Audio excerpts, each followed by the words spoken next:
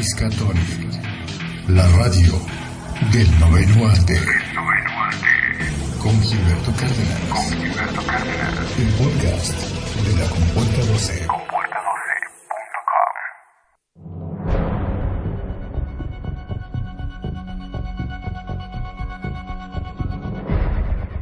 Al final del evento conocido como Flashpoint, todos los títulos de editorial DC Comics fueron cancelados, reiniciando con 52 nuevos títulos relanzados, todos ellos con el número 1, incluidos el ya institucional Action Comics y Detective Comics, que conservaban su numeración desde los años 30. Ese 2011 marcó una nueva era, ya que a partir del 31 de agosto, DC decidió publicar de manera simultánea la presentación impresa y el nuevo formato en plataformas digitales como Comixology.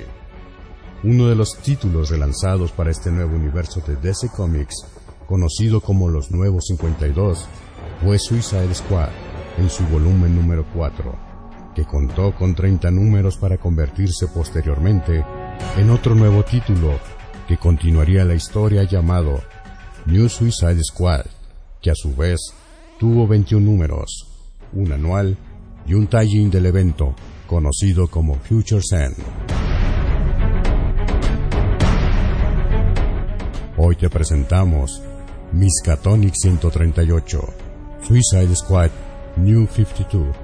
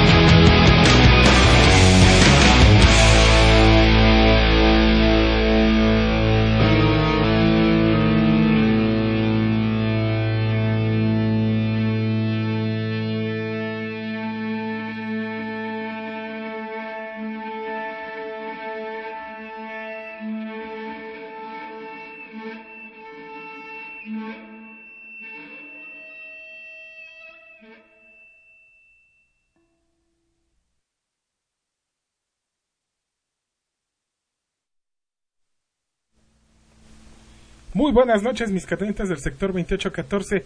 Qué bueno que nos acompañan esta noche, hoy, miércoles 10 de agosto del 2016, en el episodio 138 de Miskatonic, la radio del noveno arte.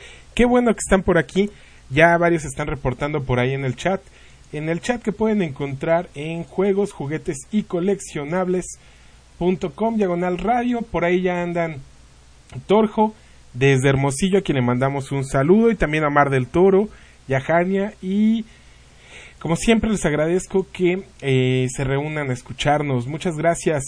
Y por acá empezamos directamente con los saludos. Bueno, vámonos. Le mandamos un saludo a Alberto Silva, que se quejó de que lo dejé hasta abajo la semana pasada. A Carmelography también le mandamos un saludo. A Alex Heredia, a Douglas Miguel, a Gerardo Floriano. También por acá, ya saben, los tímidos que nada más dejan el like, a Luis Fernando Verde, a Mario Gutiérrez, a Julio Aguiñaga, y por este otro lado tenemos a Miguel Dolarte, a quien le mandamos un saludo. Dice que hoy se va a lanzar a ver Suicide Squad, debe de estar ya por allá, y que regresando se echaba el Miska. No vamos a hablar de la película, bueno, ya escucharon la intro. Vamos a hablar más bien del Suicide Squad, de los New 52 o de los nuevos 52. Es de lo que vamos a hablar hoy, del primer año, de los primeros arcos argumentales de esta historia. Le mandamos también un saludo a David Ricardo, y que también para Blanca. Y por ahí le contesta Diego Escobar, que es un Mandalorian. Le mandamos también un saludo a Diego. A Fernando Gil, que pone show, y el Facebook, bien listo, abajito le pone ver traducción. A Jorge Luis Candela y a toda la banda del Friki Podcast, un saludo, un abrazo. Estuve escuchando el último episodio, no, el penúltimo, el de la semana pasada, que fue el de los Batimóviles. Deberían de darme una medalla porque sí lo escuché completo, ahora sí. Muchas gracias por las menciones. A Eduardo Franco, que dice: yo esperando que esto me haga regresar al planeta Miskatonita, del cual me autoexilié en su paleolítico temprano. Eduardo Franco nos mandaba unas cápsulas respecto a rolas frikis, y ahora como que está empeñado en regresar. ¿Ustedes qué dicen? ¿Lo quieren de regreso? ¿No lo quieren de regreso? Bueno, pues para eso nos pueden dejar comentarios en nuestras redes sociales, que son Facebook, nos buscan así como Compuerta12, y en Twitter también nos van a buscar como @Compuerta12. Ahí nos pueden dejar comentarios si quieren que Eduardo Franco regrese con la rola friki o no. A Genaro Aguilar Rivera le mandamos un saludo. A Aster Chávez, a Noar Vázquez, a Floppy Abel también le mandamos un gran saludo. Muchas gracias. Y a los tímidos que nada más dejan el like, como Miriam García, como Adrián Joyner y Alejandro Sánchez. Muchas gracias a todos por darse el tiempo de escucharnos, descargarnos y dejar sus comentarios sobre todo. Y esta semana también tenemos por acá en el chat a Aguinaga, saludos, y a Abel Reyes también desde la Ciudad de México. Qué bueno que ya están con nosotros. Bueno, esta semana les puse por ahí una encuesta para que nos platicaran acerca de sus opiniones del programa, sus comentarios que tenían, si lo escuchaban, si no, etcétera. Ahí la pueden encontrar ahí en compuerta12.com, y también en las redes sociales la subí para que ustedes pudieran contestar. Yo creo que ya mañana en la página voy a tener los resultados, ya los comentaremos en el próximo programa. Fueron muy interesantes, muchas cosas que yo no me imaginaba o esperaba, pues resultaron de ahí de esta encuesta. Y muchísimas gracias por participar. Por acá ya también me están mandando mensaje Giovanni Neria, supongo, le mandamos un saludo. Supongo que va a mandar saludo ahorita, ya saben, los que no llegaron a tiempo al saludo, pues ya se reportan más tarde. ¿Qué más podemos platicar esta semana, aparte de los New 52? Bueno, para terminar con la encuesta, hubo quienes aventaron unas tesis, pero enormes respecto a sus opiniones. Muchísimas gracias, de verdad, sobre todo porque sí decían por ahí, espero no te ofenda, porque había 2-3 comentarios que a lo mejor sonaban un poquito pues a ataque, pero no, para nada. Muchísimas gracias, de verdad, yo agradezco todos sus comentarios, es su opinión y es muy válida, y de verdad que nos sirve muchísimo. Y esta semana vamos a comentar, antes de arrancarnos con el tema principal, sí me gustaría recomendarles para todos aquellos que son fans de los actores de doblaje. Hay un programa que están transmitiendo en Estereo Joya, acá en la Ciudad de México, He escuchado ahí que también se transmite en el interior de la República. No sé exactamente por qué estaciones, pero bueno, ahí está Stereo Joya. Aquí se transmite en el 93.7. Bueno, en las noches, por las noches, a partir de las 9 de la noche, se transmite un programa que se llama Nocturno. Ahí van a poder escuchar a la voz de la chica Telcel, esa que les dice que su saldo se ha acabado, esa que les dice que su amigo no tiene saldo, la que también les habla para decirles sus adeudos telefónicos o de la tarjeta de crédito. Bueno, esa voz la van a poder escuchar ahí. Está también Mario Arbizu, están varios actores de doblaje invitados y el programa es divertidísimo. Desde que lo empiezan a escuchar, bueno, tiene unas ocurrencias y obviamente explotan todas sus capacidades vocales ahí en el programa y es bastante divertido, bastante divertido. A las 9 empieza, me parece que se termina a las 11. El único pero que le podrían poner, pero bueno, a lo mejor es el mismo pero que le pondrían al Miskatonic, es la música. La música, pues es la música del corte de Stereo Joya.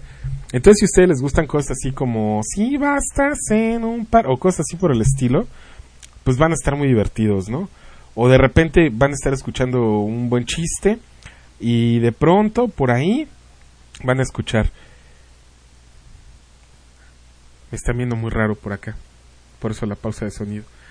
Van a escuchar por ahí: hoy voy a cambiar, voy a hacer mis maletas, porque soy mujer y ferrocarril y tren y bistec, taco y longaniza. Bueno, todo eso por ahí lo van a escuchar.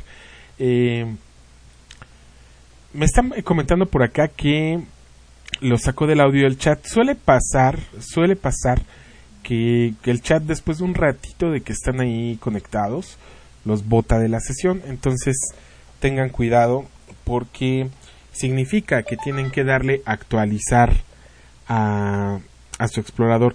Ya se está reportando también Miguel de Olarte por acá. El mensaje de Giovanni Neria nunca me abrió. Yo supongo que cuando termine de transmitir va a abrir sin problema y podré comentar el mensaje que nos estaba enviando. Dice Miguel de Olarte que sí, que va llegando de ver la película de Suicide Squad. ¿Ustedes ya la vieron? ¿Quién ya fue? ¿Qué les pareció? ¿Opinan lo mismo que la crítica? ¿Les fue mala? ¿Fue buena? ¿Extrañaron más que hubiera más tiempo de Jared Leto? ¿De verdad no los convenció? ¿Qué tal Harley Quinn? Bueno, todo eso nos pueden comentar, ya saben, en la página. Por ahí nos pueden decir qué les pareció la película. Yo no he ido a verla. Yo espero en el transcurso de la semana tener la oportunidad. El fin de semana de plano no hubo boletos y no me iba a andar rasgando las vestiduras por verla. Realmente sí tengo ganas de verla, pero no es así como que pues me muera de ganas de, ¿no? Como todo, siempre les digo, no tengo grandes expectativas, pues espero que me guste y disfrutarla mucho, ¿no? En fin, hoy vamos a platicar de ese primer año en el Suicide Squad. Es Alex Heredia el que lo sacó el chat del audio. Ya ven, les digo que... Bueno, lo que pasa es que su Game Boy que utiliza para conectarse al Miskatonic le da a veces un poquito de problemas. Ya te vamos a regalar un reloj con radio, Alex, para que nos puedas escuchar sin problema alguno. También por acá hay otra recomendación que les quiero hacer. No sé si ustedes ya vieron, espero que sí. Hay un canal dedicado para niños en la tele abierta acá en la Ciudad de México, es el 11.2. Bueno, este canal se ha dedicado a hacer cosas bastante divertidas, o a transmitir más bien, aparte de que sí tienen contenidos creados por ellos, están transmitiendo programas infantiles y para los que dejan de ser niños y se comienzan a convertir en adolescentes. Bueno, hay algunos programas así. Uno de ellos se llama Historias Horribles. Historias Horribles lo pueden buscar incluso en YouTube. Lo van a encontrar en su doblaje al español latinoamericano. Este programa es súper divertido. Es un programa de la BBC de Londres, es inglés. Maneja un humor muy inglés y nos cuenta historias acerca de... Bueno, o más bien, nos cuenta la historia pero desde otra perspectiva, las cosas que no podríamos imaginar, como aquello de que los romanos compartían el baño. ¿Se imaginan entrar a un baño así y todos estar ahí sentados y, oye, ¿qué onda? Pásame el papel. Y, ay, no, mira, ya no hay papel, pero pues te presto mi calcetín. Y aparte están 2 cuates ahí parados esperando a limpiarlos. Bueno, todo eso lo van a ver ahí en Historias Horribles. Hablan de los Tudors, de asesinos en serie, hablan de los primeros médicos en la historia de la medicina, etc, etc. Yo he visto hasta ahorita en este canal 3 temporadas. Estaba leyendo que son 5 temporadas de este programa. Aquí no las han transmitido todas, pero ahí en YouTube las pueden encontrar. Son bastante divertidas. Se los recomiendo así full. También por ahí hay algunos programas donde hablan de la historia de los cómics. Hay uno en particular donde hablan de la imprenta y de cómo se comenzaron a comunicar por medio de estos panfletos impresos, de su importancia en la revolución industrial y cosas así por el estilo. Está bastante interesante, ahí chéquenlo. Por acá ya me están comentando, dice Torjo, yo aún no la veo. Está hablando de Suicide Squad, pero como lo comentaba la semana pasada, tendré mi propia opinión sin ser influenciada por la crítica. Me pasó con Batman vs. Superman. A mí sí me gustó sin considerar que sea la mejor película de superhéroes, pero en general la disfruté. Y Aguinaga dice... Aguinaga, ¿han escuchado ese hay un video, es que perdón, no lo puedo evitar. Hay un video ahí en YouTube donde un cuate comienza a narrarnos, o más bien su chiste es que platican sobre los títulos que nosotros les damos a las canciones en inglés, como aquella de Son Reebok o Son Nike. Bueno, también está la del Pingüino Rodríguez, y entre esas muchas hablan a la estación de radio para pedir la de Aguinaga, y la de Aguinaga pues es Smells Like Teen Spirit, ¿no? Hay un pedacito al final que dice, y que digo, también yo entiendo que el inglés de Kurt Cobain es peor que el mío, que también me lo criticaron en la encuesta, pero van a ver, Mondrigos, me voy a meter a Rapid English y van a ver. Me lo van a Pérez Prado en inglés. Ok, bueno, en fin, I'm a Daniel es lo que dice esta parte de la canción de Smell Like Teen Spirit al final. Y bueno, se supone que este cuate se pone ahí a cantar que dice Aguinaga, Aguinaga, y es muy divertido, pero perdón, por eso me acordé y nos empezamos a reír. La producción también, porque a todos aquí nos causa mucha gracia. Un día de estos voy a traer a uno de la producción. Se sabe completito el video y le voy a decir que se lo receta aquí en el programa. En fin, bueno, nos está diciendo Aguinaga que no lo convenció el Joker. El Joker ha sido la decepción total.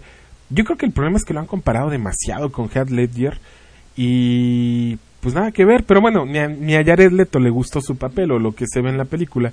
Entonces imagínense, un problema que yo estoy viendo en las películas, así que está bien grave, es que nos están vendiendo como en los videojuegos, así el DLC, ¿no? De que te venden el juego incompleto y para que lo puedas jugar completo tienes que comprar la otra parte del videojuego que ya compraste. O si quieres jugar la misión, antes en los videojuegos teníamos que desbloquear las misiones, ahora no, pagas por ellas. Teníamos que buscar los ítems especiales, ahora no, pagas por ellos. Bueno, eso está pasando. Vamos a ver una versión previa al cine y ya después nos venden el DLC en la versión extendida, porque pues esa es la buena, ¿no? La que fuimos a ver era la que pues a lo mejor pues quizá les gusta, podría ser que nos interese, podría ser que no, en fin. Dice Alex Heredia que el Joker sucks.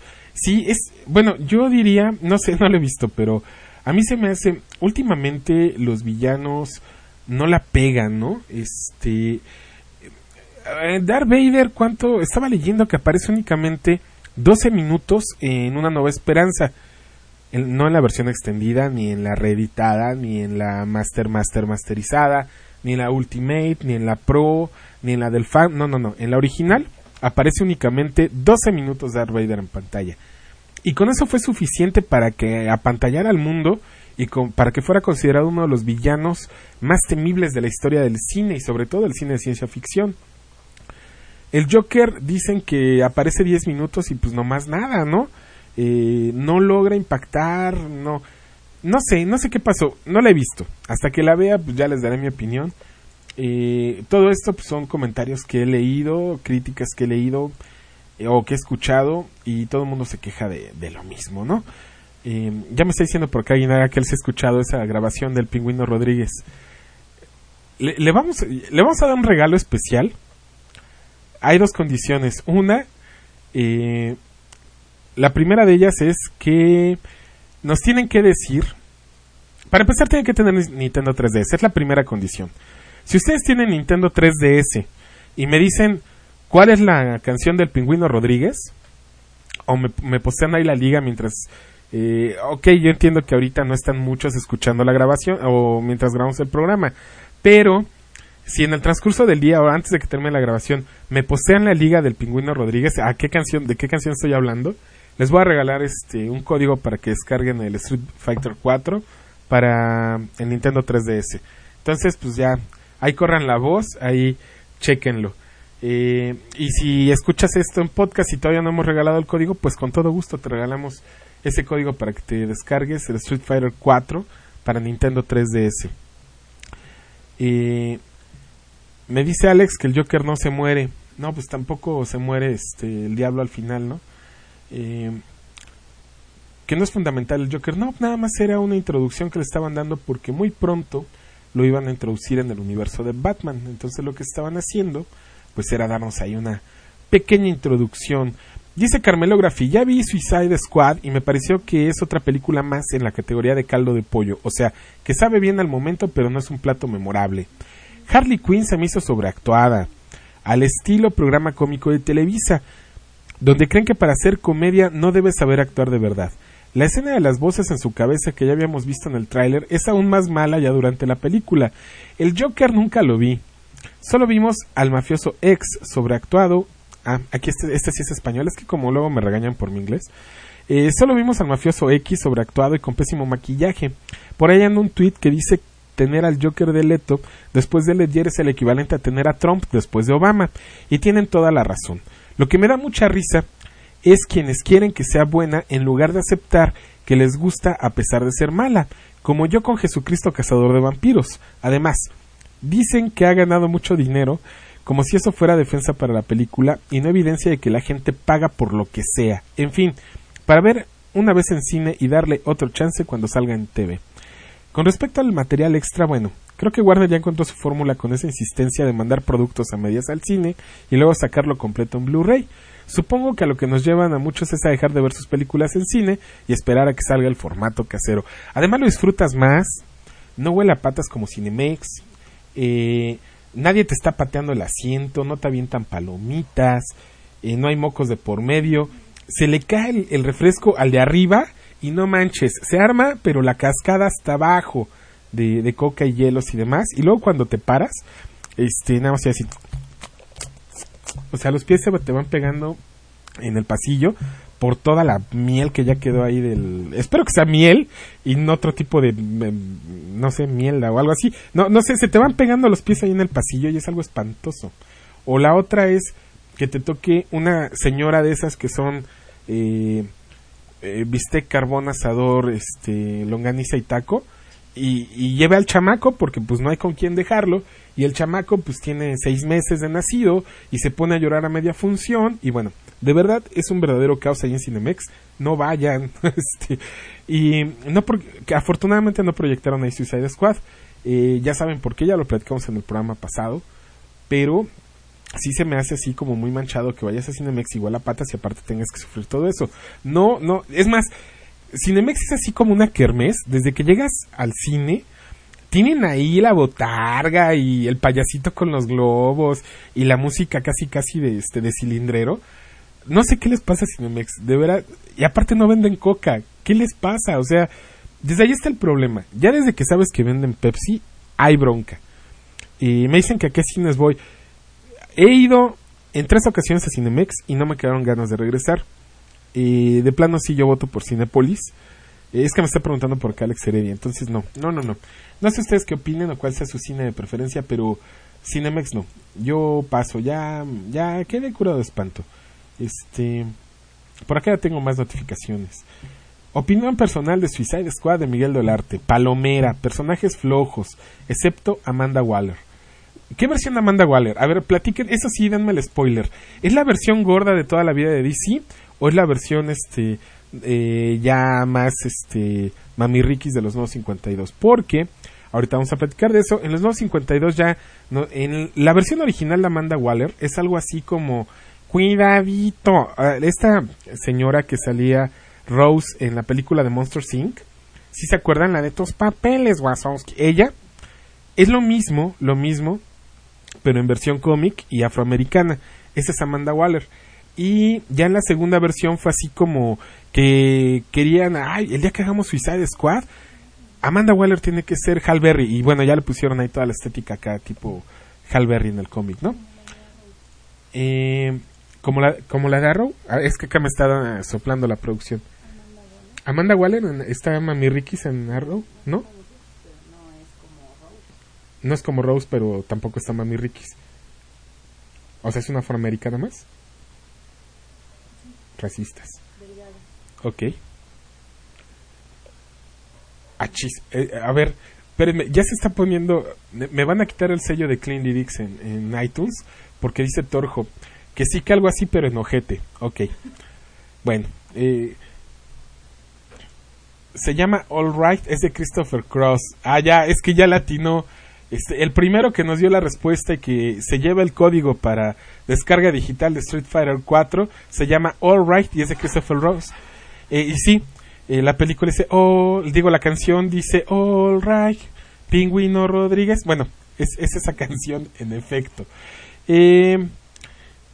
Ok, bueno, dicen que no es Nia, pero tampoco es Halle Berry. Bueno, pónganse de acuerdo, si está bien o no está bien. Me decepcionan, porque déjenme decirles que para este programa me tuve que revertir también la Suicide Squad 3X a porn parody. Digo, para tener perspectivas acerca del cómic y de la película. Y, no, o sea, la Amanda Waller que sale en esa película, pues no nada que ver, o sea, de verdad que no. De hecho, me gustó más la Harley Quinn de ahí que la de la película. Por ahí luego les paso la liga en la compuerta para que la descarguen. Bueno, por acá en Radio Juguetes. Ok, ya entendí. Bueno, ok, ¿qué vamos a platicar hoy? Acerca de lo que fue el primer año del Suicide Squad de DC Comics, pero durante su etapa de los nuevos 52. ¿Por qué nada más el primer año? Porque, aparte de que, para serles honestos, fue lo único que tuve oportunidad de leer, 14 números, y batí recordé de que me decidí a qué programa íbamos a hacer, a que lo pude leer. Bueno, fue un ratito, y es lo que tuve oportunidad de leer. Pero les prometo que la próxima semana ya complementaremos con la otra parte, y sobre todo, pues si ya vi la película, ya daremos la opinión sobre la película. Ahorita que comentaban de Barack Obama, Carmelography, por ahí hay una noticia de que Barack Obama va a aparecer el próximo mes en un cómic del Suicide Squad, ahí para que tomen nota y para que lo chequen. Bueno, ¿qué pasa en los nuevos 52? Así como nada más de rápido, recuerden que viene el evento de Flash, como comentó nuestro narrador al principio, llamado Flashpoint, y después cuando termina Flashpoint, todos los universos como que de DC Comics se fusionan y traen de regreso a algunos personajes, otros pues obviamente se quedan en el olvido, porque en cierto momento se suponía que solamente iba a haber una sola Tierra, pero en fin, después resultó que no, que sí regresaba el multiverso. Entonces, así es como funciona después de Flashpoint, llegan los nuevos 52, y en este evento, uno de los 52 títulos, que recuerden que es el número cabalístico de DC Comics, lanza 52 títulos o nuevos o renovados, como fue el caso de Aquaman, que le dieron ahí un revamp. Green Lantern pues fue de los que conservó su continuidad. Batman también le dieron ahí como que una pulidita, pero también continuó conforme venía contándose desde el universo anterior. Bueno, Suicide Squad fue completamente nuevo, ya tenía un buen rato que no se publicaba, y en esta nueva versión del Suicide Squad pues tuvimos a varios protagonistas de esta historia, ¿no?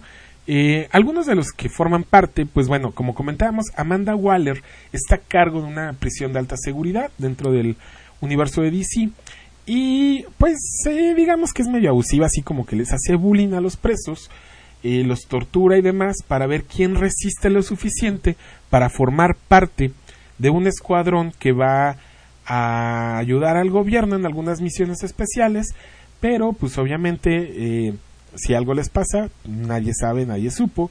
Todo esto con la promesa de que les van a reducir condena. Ay, no hagan eso, ya me están mandando fotos de Amanda Waller. No hagan eso.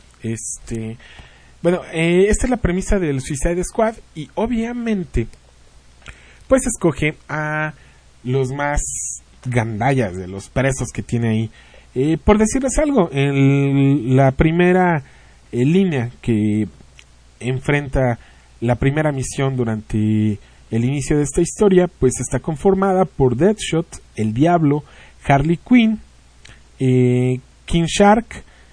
Savant es de los primeros torturados, pero bueno, Savant se rinde a medio camino. También está Voltaic y Black Spider. Esta primera corrida, primer arco argumental, corre a cargo de Adam Glass y el dibujo está a cargo de Federico D'Alocchio. Esta dupla pues hace un muy buen trabajo. Realmente el Suicide Squad es muy divertido, tiene muchísima acción y nos introduce en los orígenes de varios personajes, o más bien pasa dos cosas con los orígenes dentro de los nuevos 52. Mucho de este esfuerzo o de esta estrategia comercial de DC Comics nació a partir de que mucha gente no le quería entrar a títulos que ya iban en el número 600 y tantos, como Batman, o como el Action Comics, que ya iba por el número 900, y como el Detective Comics, que también ya iba por el número 900. Entonces mucha gente o muchos chicos no se atrevían a iniciar una historia para que, ¿cómo le voy a entender? Y luego tengo que leer 1000 números anteriores o cómo funciona esto, ¿no?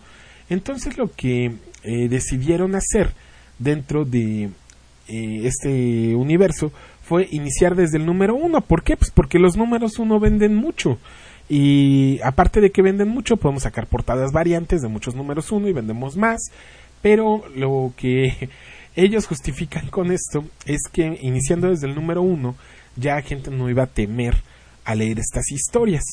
Entonces, sí, en efecto, llegó una gran oleada de lectores nuevos, sobre todo porque ya comenzaba todo este asunto del universo cinematográfico de cómics, tanto de Marvel como de DC, y convencen a nuevo público de leer cómics. Esto, obviamente, al tener nuevos lectores, necesitamos recontar los orígenes. De Superman, por dar un ejemplo, bueno, con el de los nuevos 52, creo que he leído el origen de Superman y en varias versiones. Yo creo que si lo he leído 8 o 9 veces ha sido poquito. Y obviamente en cada versión le quitan o le suman algo final, o sea, X. Bueno, entonces pues nos tienen que reintroducir, y es lo que hacen aquí en Suicide Squad. Nos dan los orígenes, por ejemplo, de Deadshot, nos cuentan gran parte de su origen, y sobre todo, como ya donde comienza el cómic, pues digamos que ya está la acción. También hay unos flashbacks de cada uno de los personajes donde nos cuentan cómo fue que llegaron allá a la prisión. Por ejemplo, a Deadshot pues, fue capturado por Batman. No se esperaba, se supone que tenía que asesinar a alguien en 12 segundos, pero le falla un segundo. Él ya tenía medido el tiempo en que iba a llegar Batman. Batman llega, lo captura y obviamente lo llevan a la prisión. Harley Quinn, por ejemplo, también por ahí tiene un flashback de cómo es que llega a la prisión. Toda esta cuestión de Harley Quinn le dan mucho peso en la historia. Yo creo que ya venían preparando la parte para que pues fuera el estelar de la película, de cierta manera. Pero nos cuentan el origen de Harley Quinn, el cual es muy muy interesante, sobre todo porque bueno, por lo menos yo no había leído como tal un origen de Harley Quinn. A mí me agradó esto que me están contando aquí, aunque tengo algunas quejas por ahí, pero bueno, el Joker, como la enamora cuando ella es su psicólogo dentro del asilo Arkham, cómo es que escapan, en qué momento pierde el control, cómo la convierte en este personaje igual que él de piel blanca y demás. Y toda esta parte, bueno, nos la van a contar dentro de la historia del Suicide Squad. Digamos que las misiones a las que los mandan son un poquito... ahorita les platico. Por acá tengo muchos comentarios. Dice Aguinaga que Amanda Waller no está buenísima ni fitness, sino le bajó un poco a los tamales y que tendrá que desconectarse porque terminará el programa en el podcast. Torjo dice que DC sin multiverso no es DC. Y me están preguntando que si sigo en línea. Sí, yo sigo en línea. Ahí sí, si se desconectaron o si ya no escuchan el programa, solo denle refresh a su explorador o actualizar al navegador de internet, porque yo aquí sigo y sí, no se ha desconectado, seguimos conectados, seguimos en línea. En fin, estaba contando cómo comienzan los arcos argumentales de Suicide Squad. El primer arco los envían a buscar a un paquete en un estadio, obviamente un estadio pues lleno de gente durante un evento, y tienen que buscar entre 600,000 personas o 60,000 personas, perdón, tienen que encontrar a una y obviamente pues extraer el paquete. De repente se convierte todos los espectadores en algo así como zombies nanotecnológicos. Comienza, ya saben, la cacería de zombies y demás. Todo el mundo haciendo gala de violencia, King Shark sobre todo, Harley Quinn también, Deadshot, todo el mundo. Hasta que encuentran, obviamente, a la portadora del paquete como tal, pues una mujer embarazada que lleva al que puede ser la cura para este virus nanotecnológico. Es un virus nuevo, entonces tienen que hacer toda una travesía. El diablo está en una etapa de redención. El diablo tiene el poder de la piroquinesis. Esto significa que puede generar fuego desde su cuerpo. Es muy curioso porque cuando expande este poder piroquinético, él tiene su cuerpo completamente tatuado. Bueno, desaparecen los tatuajes de su cuerpo. Es latino, habla en español. Esto a mucha gente que no lo sabía le causó mucha fascinación a la película de Suicide Squad. Inclusive por ahí vi varios memes al respecto de una frase que se avienta el diablo, ¿no? Me comenta Torhom, en la etapa previa a los New 52 ya había aparecido un origen de Harley cuando migró de la serie animada hacia los cómics. De hecho, ahí rascándole, como dato inútil o curioso, como lo quieran ver, estuve leyendo que Harley Quinn, si bien fue creada o relanzada por Bruce Timm, es lo que todos creemos, había en los años 70 un personaje ya dentro de alguna historia de Batman llamada Harley Quinn y vestía como un arlequín. Obviamente no tuvo peso protagónico en la historia, pero Bruce Timm pues es el que se encarga ya de darle un perfil como tal, ¿no? Bruce Timm es quien se encargó de darle esta estética de caricatura gótica a Batman. Lo hacía en los cómics primero, bueno, después salió la serie animada en los años 90, tuvo muchísimo éxito, es muy oscura, e incluso, como dato curioso de esa serie, estaba escuchando que Bruce Timm comentaba en algún momento que para él Batman era lo podía él visualizar como un hombre atormentado, digamos que en demencia, y que estaba en busca de redención. Obviamente cada uno de los villanos a los que él enfrentaba eran sus propios demonios internos. Por ejemplo, Dos Caras era la hipocresía del hombre a la que tenía que enfrentar. El Joker era el total caos y locura, o sea, era la antítesis del mismo. El Pingüino pues era de cierta manera la vanidad corrompida al grado de alguien que pues termina reflejándose en fealdad, y así sucesivamente, ¿no? Todos los demonios de de los hombres, era como se iba enfrentando.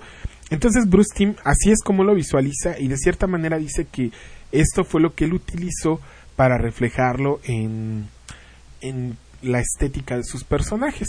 En fin, Bruce Timm tiene una estética muy particular, lo podemos poner a dibujar Star Wars y estamos tan familiarizados con su dibujo en Batman que vamos a creer que es una serie de Batman, ¿no?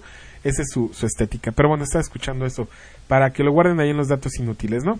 En fin, continuando con los nuevos 52, obviamente, ¿por qué el Escuadrón Suicida? Bueno, hay dos factores que se encargan en los nuevos 52 de darle característica a la historia. El primero de ellos es que la traición está a flor de piel en todo momento. En todo momento va a haber traición. Estamos esperando a ver en qué momento alguno de los 6 miembros traiciona o cuál de los 6 miembros muere. Así es, influenciados yo creo que por Game of Thrones o algo parecido, o por The Walking Dead. Aproximadamente en cada número alguien muere. Alguien tiene que sacrificarse, o definitivamente pues es al que tienen que dejar atrás para poder huir, y se pone bastante buena la historia.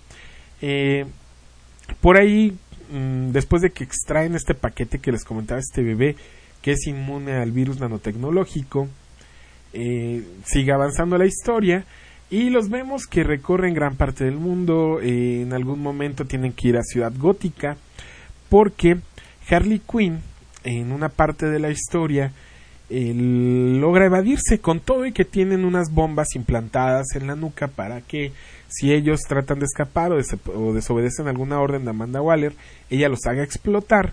Y sí, vemos en el transcurso de la historia que a uno o dos personajes no le tiembla la mano de volarles la cabeza. No os voy a spoilear de quién. A final de cuentas yo sé que van a correr a leer la historia. Harley Quinn logra evadirse y lo que ella quiere es ir a buscar al departamento de Ciudad Gótica de policía el rostro del Joker, porque por ahí le ha llegado el rumor de que el Joker está muerto, su novio, su gran obsesión, y que ahí tienen la cara. Recordarán ustedes que en el Detective Comics número 1, al final de la historia, vemos que a lo mejor digo una tontería por el personaje que le corta el rostro. Si mi memoria no me falla, era el pupetero el que le corta el rostro y lo deja colgado en la celda. Entonces, pues todo el mundo lo da por muerto. Sabemos que no, que el Joker se dio a la fuga un año para preparar todo lo que fue la muerte de la familia, ¿no? Todo este caos que ocasionó con Batman y esta historia. Inclusive, esta historia de la muerte de la familia en cierto momento se cruza con el cómic de Suicide Squad y pues la afectada obviamente es Harley Quinn. Pero bueno, en fin, Harley Quinn se va a la estación de policía. Ella quiere recuperar el rostro del Joker, lo logra, se arma un caos, tiene Deadshot que herirla para poderla sacar del lugar, porque aparte de todo no pueden mostrarse en público, tienen que ser muy cautelosos porque se supone que están en la cárcel. Entonces, si se llega a saber que ellos pues están fuera, va a haber algún problema por ahí para Amanda Waller. Por aquí nos está mandando Diego una imagen de los 3 huastecos, que son los 3 Jokers: Nicholson, Ledger y Leto. ¿Qué de memes han hecho? Pero en fin, dice Diego Escobar: no la he visto, pero si Historias Horribles, Muertes Estúpidas es la mejor sección, o la de Esparta, ya ven, Muertes Horribles es genial. En fin, continúa con la historia de Suicide Squad. Obviamente por ahí hay un crush romántico entre Deadshot y Harley Quinn, y hay una parte bastante enferma de la historia donde Harley Quinn lo amarra en una silla y le pone la cara del Joker, o lo que resta de la piel del Joker, para hablar supuestamente con él, y le comienza a hacer preguntas de por qué se fue, por qué la agrede, por qué no la quiere, en fin, hasta en cierto momento pues, tú crees que van a tener algo sexual que ver ahí, porque sí, en cierto momento de la historia, al igual que en la versión animada, pues sí se avientan ahí su round, ¿no? O bueno, estuvieron a punto de aventarse un round en el cómic, porque ya saben, pues en los cómics de DC puede haber mutilaciones, sangre, explosiones de cabeza, pero sexo, no, eso es malo. No pueden los niños leer esas cosas. Entonces no puede haber, ¿no? Nada más lo sugieren de vez en cuando, ¿no? Por cierto, aprovechando el momento, me dice Aguinaga nos comentaba hace un rato que si le iba a dar respuesta a sus referencias del Joker. Bueno, él me preguntaba en las redes sociales que si estaba confirmado o no que Bárbara Gordon había sido violada. Ya lo habíamos platicado en el programa pasado. Sí, el autor dice que sí, Bárbara Gordon fue violada. Y a mí lo que me interesa es lo que dice el autor, no interpretaciones de literatos digitales que dicen 1000 cosas pero no dicen nada. No, el autor es el que dice que sí, fue violada Bárbara Gordon en The Killing Joke. Por cierto, en Suicide Squad hay varias guiños a The Killing Joke. Para aquellos que dicen que no existía The Killing Joke en los nuevos 52, por supuesto que sí, y lo volvemos a ver aquí. Me parece que es en el número precisamente del origen de Harley Quinn. El Joker la lleva a Químicos Axis porque ahí fue donde comenzó la historia, y al igual que el accidente con Batman, bueno, la arroja a los químicos, evidentemente, para que se convierta en alguien como él. Bueno, pues eso es lo que la respuesta que hay, mi buen Aguinaga. Entonces, pues espero haber resuelto tu duda. Continuando con los nuevos 52. King Shark en algún momento pierde el control y se come a Jojo. Jojo también pasa a ser parte del Suicide Squad. También el Capitán Boomerang en algún momento pasa a ser parte del Suicide Squad. Pero bueno, toda esta historia, todo este primer año va en función de que ellos tienen que derrocar a Basilisk. Basilisk es una especie de organización terrorista. Hagan de cuenta, para los que son marvelitas, que son la organización Daim, bueno, es o IMA, como le dicen en las caricaturas ya de dobladas al español latino. Bueno, es lo mismo, nada más que aquí pues es DC. Entonces son los Basilisk. Y al parecer por ahí Deadshot tiene algo que ver con esta organización. Parece que él es el que va a traicionarlos a todos, pero no sabemos por qué. Por ahí hay varias traiciones. También otro miembro del Escuadrón Suicida, pues es ni más ni menos que Black Spider. Black Spider en algún momento traiciona a Amanda Waller del nivel que la amenaza con su nana, así la llama ella, a la persona con la que vive. Es una mujer ya mayor y que está en la silla de ruedas. Bueno, pues Black Spider la secuestra en cierto momento y Deadshot es el que tiene que llegar a salvarla, pero termina sacrificando su vida Deadshot. Obviamente aquí viene otra parte muy escabrosa, es donde se junta con Muerte de la Familia. El Joker se hace presente en el sepelio de Deadshot, entonces no saben por qué, empieza a haber una lluvia verde, pues es ni más ni menos que el Joker, y esto para poder secuestrar a Harley Quinn. No sé si Deadshot va a durar muerto más tiempo o todo fue una pantalla de Amanda Waller. Ya se los comentaré en otro episodio de Miskatonic. ¿Por qué no hubo música en el intermedio? Ok. Gran parte de lo que platicamos, o lo que me platicaron ustedes más bien en la encuesta, es que a muchos pues no les latía mucho la cuestión de tanta música. O sea, que sí les gustara la música, pero no tanta música. Entonces vamos a tratar de hacer el esfuerzo de no poner tanta música. Les voy a poner a lo mejor la del intro y la del final. No sé, estoy haciendo caso a todo lo que las sugerencias. Por ahí vamos a encontrarle mediación a las mismas y pues vamos a ver qué implementamos en el programa. En fin, les recomiendo leer Suicide Squad en el cómic, por supuesto que sí. Por ahí estuve escuchando hoy, hace un rato, el podcast del Capitán Pada.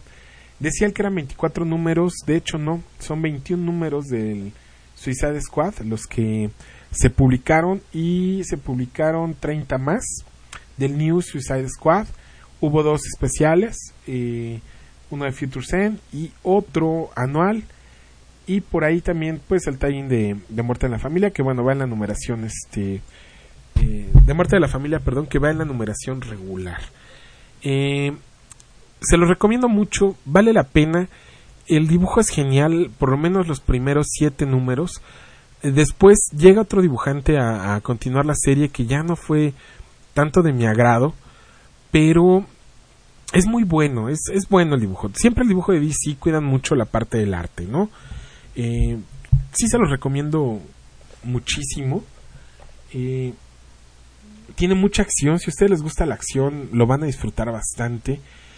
Y sobre todo eso, no tiene una historia profunda. No esperen historias, ¿cómo les explico?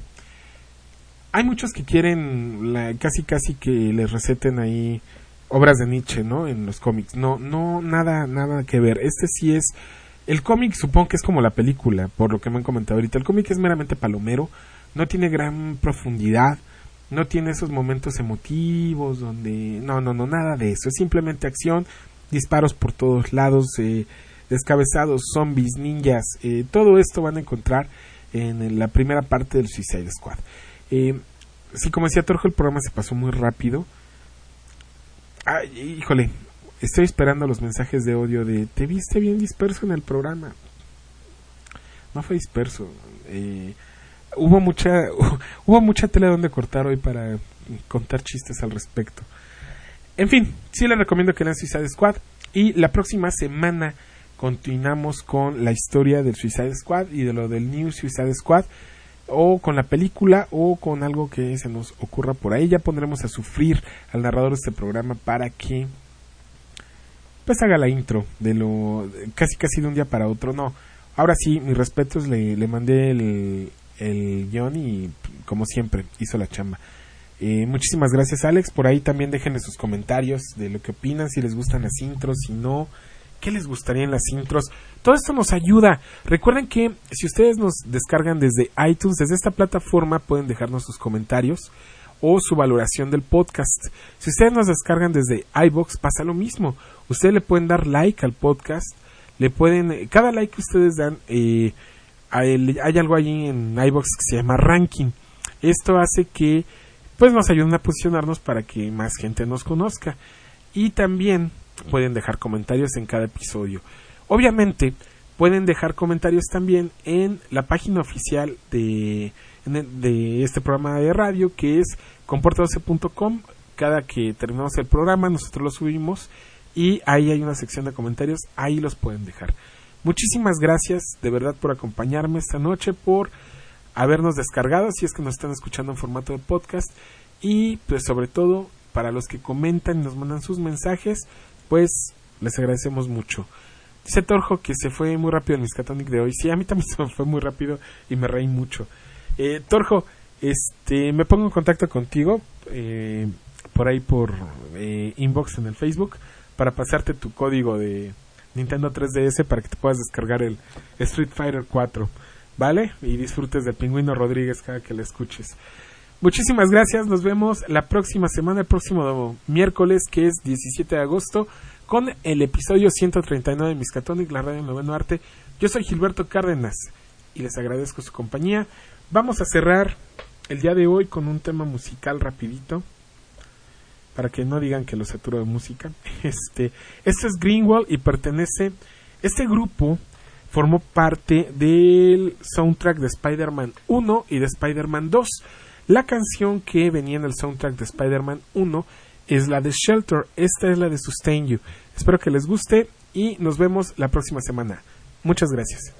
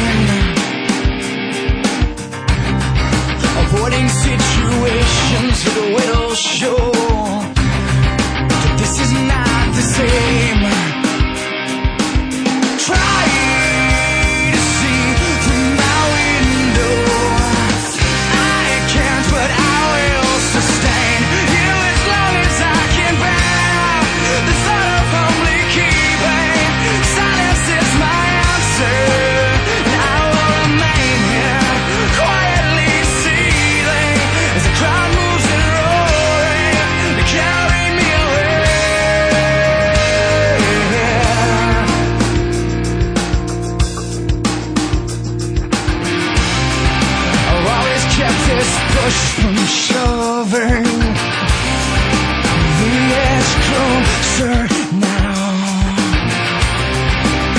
It's true enough, I have nothing left to say.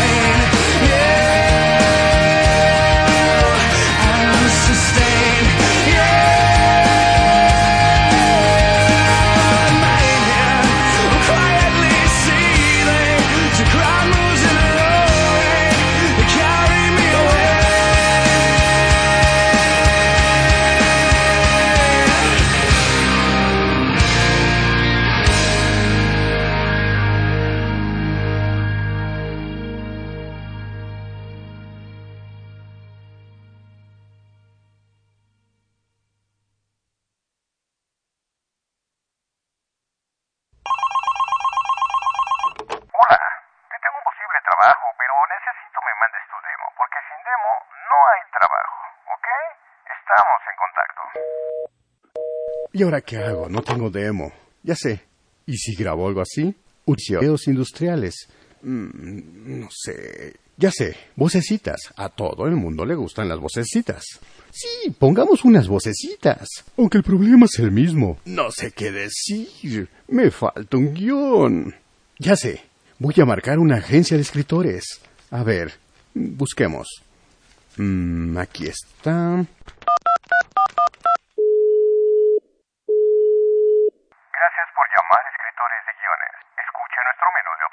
Para guión de radio, presione 2. Para guión de demo, presione 4. Para escuchar nuevamente nuestro menú, presione 5. Lo sentimos, todos nuestros escritores están ocupados. Por favor, intentar más tarde.